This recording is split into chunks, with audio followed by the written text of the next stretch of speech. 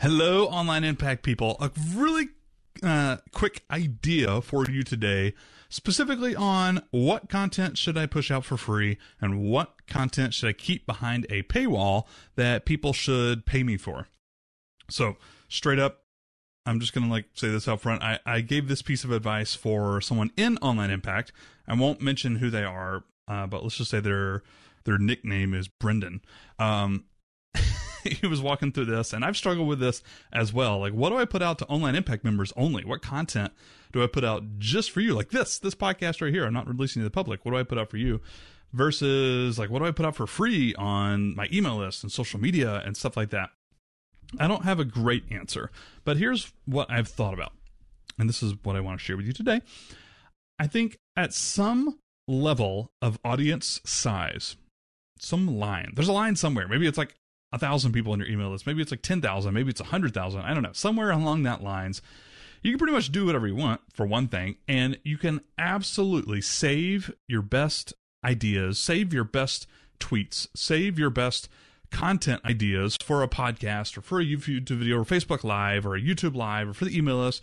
You can absolutely save the best stuff for paying members only. Once you hit that line, you'll have enough people there. Hopefully your blog or your business will be at a growth trajectory, to use a fancy term, at that point where you won't have to spend every waking hour on growth. I'm going to say that again. Once you hit a certain audience size, you won't have to spend every waking hour on growth. And so you can hold back with free stuff. You can save your best content, your best ideas, or whatever for your paid audience only, for your Online Impact members only, that sort of stuff. I'm not there yet, by the way. Until you get to that point, until you find that magic line of audience size, my thought is give away all your best stuff for free, period. And the caveat is, well, if you're charging people for something, like all of you in Online Impact, what is that? What is that value there? If I give out all my best ideas on blogging and podcasting for free on my YouTube channel, on the podcast, on social media, etc., what do people pay me for? One huge one that is available to all of us, and this comes from Stephanie's, there's a thread in the monetization channel in the Slack group that Stephanie put on there. This comes directly from that. Access to you. And this is what I told Brendan as well. Access to Brendan is very valuable. Even just being able to email Brendan or send him, in my case, a Voxer, a voicemail or something like that, or ask away in a Slack group, or office hours where you can literally be FaceTiming with Brendan, who's one of the best SEOs I know. Access is incredibly valuable for a lot of people, myself included. It's just incredibly valuable. And so I try and show up in Online Impact. This is part of what I give away too.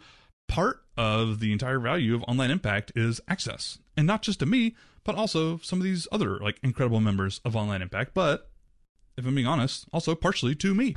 If you ask me a question in Slack, I'm going to answer. And in fact, if I see an Online Impact email, an Online Impact members email in my inbox, I go straight there.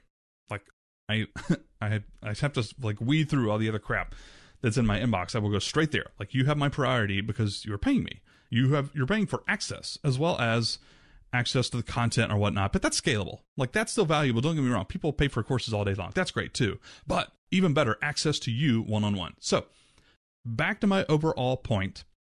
What content should I put out via Facebook Live?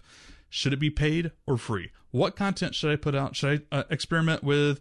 Stephanie was asking about Patreon. Are people going to pay me $5 a month to get access to these Facebook Lives? Yes, no, I don't know. But I like this idea of when you're on the growth path, when you need to grow, your email list is less than 50,000 people, right? Give away all your best stuff for free. Charge people for digital products, content that is scalable. Absolutely. That's great. Also, access to you. It is very valuable, and you should not give away that for free. I mean, yeah, respond to people's emails for sure, but make it short and sweet. Or if you're in my case, shoot a little 2-minute Loom video, because that's the easiest way to respond to emails or whatnot. But when it comes to really going back and forth with people, really spending time one-on-one, that is very valuable, and you can absolutely charge people money for that. There you go. There's my 2 cents.